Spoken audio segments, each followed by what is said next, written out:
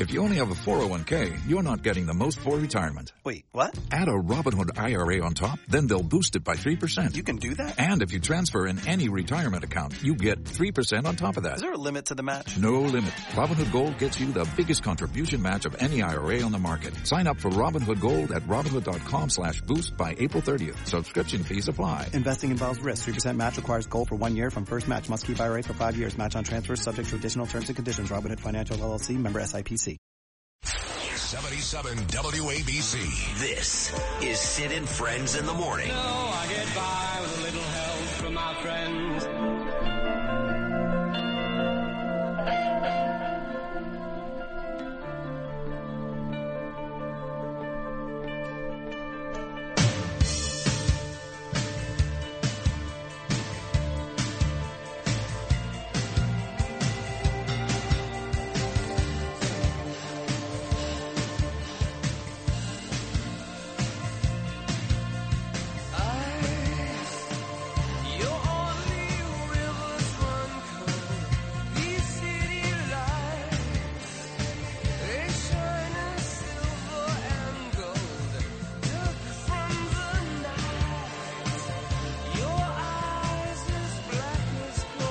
The title track of one of my favorite rock and roll albums ever. This is U2, Unforgettable Fire, with the song Unforgettable Fire.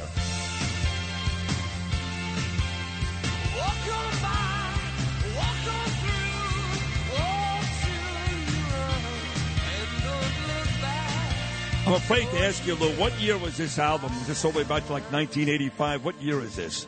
Is it 85? I think it is around then, yeah. Well, I was going to say maybe earlier. Yeah. Jack Manzo checks in. He goes, wow, whip 'em out Wednesday. That's true. You remember all the wow stickers all over New York. That was Opie and Anthony, my last guest, Anthony Cumia. And I do want to send out a very, very happy birthday wish to my next-door neighbor. I've got two sets of great neighbors, John and Margaret to my left, and on my right, a family I'm very, very, very close with. I love them. Billy and Jackie Felton, and their three little kids. A happy 6th birthday today to little Gia Felton. What a great kid this is.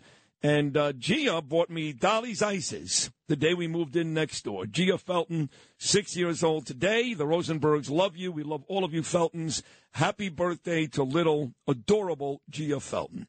Sitting in front of me live in studio, one of the people I respect most in this city, and I mean that.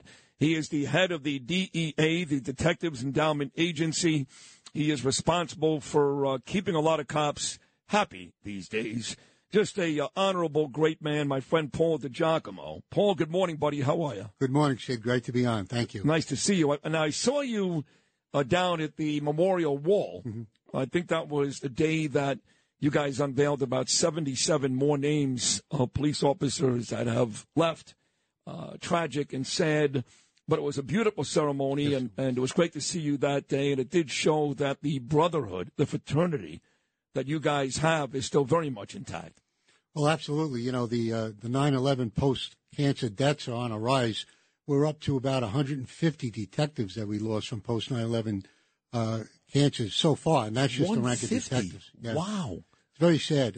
You know, people don't realize that a week doesn't go by that we don't hear of another detective that either has cancer or is passing away from cancer, and it's very, very sad. So what is your job specifically running the DEA? I'll never forget the first time John Katsimatidis, I love John, and he loves you, you love him. And he goes, yeah, I got the head of the DEA. And I go, wow, that's a dangerous job. And he goes, not really. I thought it was Drug Enforcement Agency. Different, what exactly is your responsibility on a daily basis? Well, the DEA represents over 18,000 active and retired New York City police detectives. And we negotiate their contracts, we negotiate health benefits for them, and we make sure that, you know, everything in the field is going well for them. If there are issues, we will intervene and try and resolve them. So when you say 18,000, is that all of them, or there are others that you guys don't preside over? No, it's 18,000 active and retired NYPD detectives. And retired?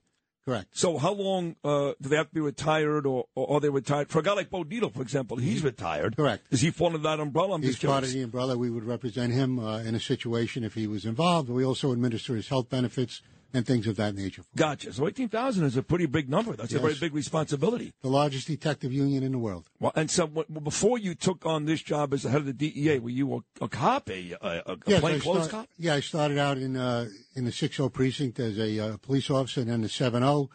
Then I went into narcotics, received my detective shield, and became a DEA delegate, and worked up the ladder within the union itself. The 60 and the 70, is that in Manhattan? No, that's Coney Island and Flatbush. You're a Brooklyn kid. That's right. That's right. You told me this because when you walked in today, you said we practically grew up next to each other. Mm-hmm. I grew up on East 22nd in Quentin. You grew up in Marine Park. I did play basketball there every day. And my sister, Ray Sherry, lived for 20 years at 3519 Avenue R, right down the block from where you grew up. Not far, yeah. It was 38th and Quentin. That's your neighborhood? Yeah. Do you live in Brooklyn still? No, I'm in Staten Island now. You're in Staten Island now, okay.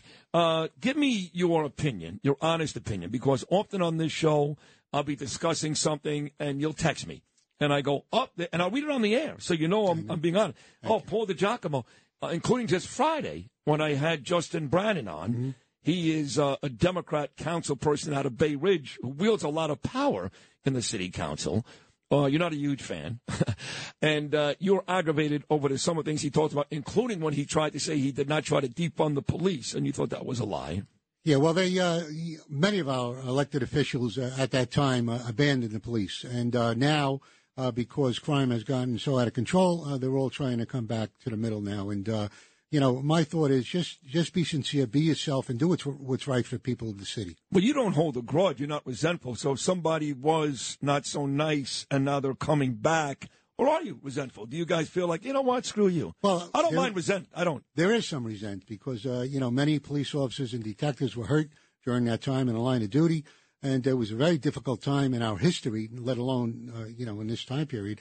But, the politicians, many of them turned their backs on us. There were very few that stood by us, and I felt that to be a real slap in our face. Including the mayor, de Blasio. Now you've got Mayor Adams. You and I are friends. I don't want you to say anything that may get you into trouble. I mean that. Do you feel like Mayor Adams has your back 100%? Well, I think he's trying, and it's still new, and we'll see how we, what direction we go and how we go. That's the most honest answer anybody can give, because you could have very easily said 100%. You didn't do that. At the same time, you didn't say no. He doesn't care. Like I think most people thought Bill de Blasio really hated you guys, hated you. Not the feeling we get from Adams, but he can still do more. Fair? Yes, absolutely. There's a lot to be done with crime. There's a lot to be done with the contracts that have to be resolved. But, it's more than just a city issue. It's Albany that has to be straightened out, sure. And the federal government as well, and the district attorneys, that are not prosecuting these cases. It's a big problem. Now, the cops just got a raise, mm-hmm. and they make about $55,000, Paul DiGiacomo. That's not enough money. And there's no qualified immunity. So you guys really put yourself in harm's way every day, not just physically where you can actually die, mm-hmm. but at the risk of somebody just suing you. So do you feel like even after the latest raise, which I guess Keyshawn did, mm-hmm. that you guys are still not represented enough? Well, that's where the union steps in. When the city doesn't represent our members, that's when the union will step in and represent them. If they're acting in the performance of their duty. And that would have been Pat Lynch's old job, but now there's somebody else, or is that not that's the Sergeant Benevolence Association? No, that's each union within the NYPD, police officer, sergeant, detective, has their own union of representation. And that's not really your daily job. Your job is to make sure detectives right now are being taken care of now and when they leave the job. Correct, but we do represent them in situations where the city is not. Now, when you see what happens on Friday, when thousands of people descend Paul DiGiacomo mm-hmm. on Union Square, thousands, animals really, mm-hmm. and it ends up the same way we always end up, like the summer of 2020, throwing stuff at the cops, hurling stuff at the cops, spitting on the cops. You're not surprised, or are you surprised that 3 years later, kind of the same scene? Well, it's the same scene, and what the sad part is, representatives from CCRB, the Civilian Complaint Review Board, will look to prosecute these cops that were taking action and making arrests, and that's where we step in and we fight for our members at CCRB. Why would they prosecute the cops? Well, this is what CCRB does on a regular basis. And what does CCRB stand for? The Civilian Complaint Review Board. And who's in charge of that? Well, there's a mayoral appointee, and they have different appointees within that agency, but there are a lot of college kids doing the investigations that are really not familiar with policing at all. And does the mayor appoints these people? So basically their job is to break your balls every day? Yep, and the mayor absolutely. appoints these people? The mayor has an appointment. There are a couple of different appointments on the board, but it's totally out of control. You need someone in there that knows a little bit more about policing, because I asked CCRB to stand next to us during these civil unrest situations and see what the cops and detectives go through on a regular basis before you judge them. You know, I know IA, for example, Internal Affairs. Right. They also go after you guys if somebody screws up. But don't you think at this point you don't need something like that maybe you guys can police yourselves? I mean, if you knew, for example, Paul, that one of your cops was doing something bad, I know you, you're a tough guy, you'd have no issue going to that cop and either talking to him or suspending him. Can't you guys police yourselves? You need a CCRB board that basically wakes up every day looking to break your chops? It's an entity that's not needed. We have plenty of oversight within the NYPD. Right, exactly. It's kind of like Jumani Williams, a public advocate. Who the hell needs that job? Who needs it? So overall, do you feel like things are getting better for the cops, or we're still pretty much stuck in the quicksand? Well, I think we're stuck in a quicksand until we reform some of these bail reform laws, the diaphragm compression bills, and all of the anti-police legislation that's moving forward. They continue to try to tie the hands of the police at the expense of the public. Do you think there's any chance that those things are going to happen with the way Albany seems to be these days? Is there any realistic chance that's going to happen? I don't believe so. I wish there was, but I don't believe so. Oh, my God. I mean, especially some of these. Look, I don't care what you guys do. You can beat the perp with a bat. I don't care. Forget about a stranglehold, a chokehold, a half Nelson. I mean, you got to be kidding me. I mean, you got people making those decisions, never had a fight in their life. You guys are out there really trying to, take down a bad guy, save your own life. We're going to make rules? How does that make sense? Well, it's a dying profession, unfortunately, and it's a very dangerous profession right now moving forward. You know, it's the first time in my 40 years that I've seen just about every entity in government, whether it be the city council, the state, or the federal government, they all turn on the police, and it's not fair to the hard men and women working these streets of New York City on a regular basis. And Paul, the truth is you guys are having difficulty recruiting new cops, right? Never saw it like this. There used to be a line for 25,000, 50,000 people taking this test, and there's no appetite for it anymore because of the abuse, both physical and verbal abuse these poor cops have to take on the street every day. And the irony is, we need more cops now more than ever. Yes, you know, right now our precinct detective squads, sometimes we have more prisoners in the cell than we do have detectives working in that squad. You're kidding me. It's very sad. Oh, my God. And the average detective, some of the squads are carrying anywhere from 350 to 500 cases. So it's it's bursting at the seams, and we need more detectives in the precinct squads, in the homicide squads, in crime scene. You know, it's very important to the safety and the economic machine of this city. I know that Eric Adams unveiled the plan last week, about $500 million. He really singled out two boroughs, Brooklyn and the Bronx, where most of the crime happens, right. And six precincts, I guess, six neighborhoods in particular that seem to be a very, very big issue. What do you think about that plan? Did you like it? Do you think it has any real teeth to it or not really? Well, until there's a consequence for carrying a firearm, I don't think things will change. There needs to be a consequence. You know, back years ago, if you got caught with an illegal firearm, it was a mandatory minimum of 1 year in jail. I think if there's a law put on the books, whether it be 6 months, a year, I think the gun violence would go down. What do you think about Dito's idea to make it a federal crime?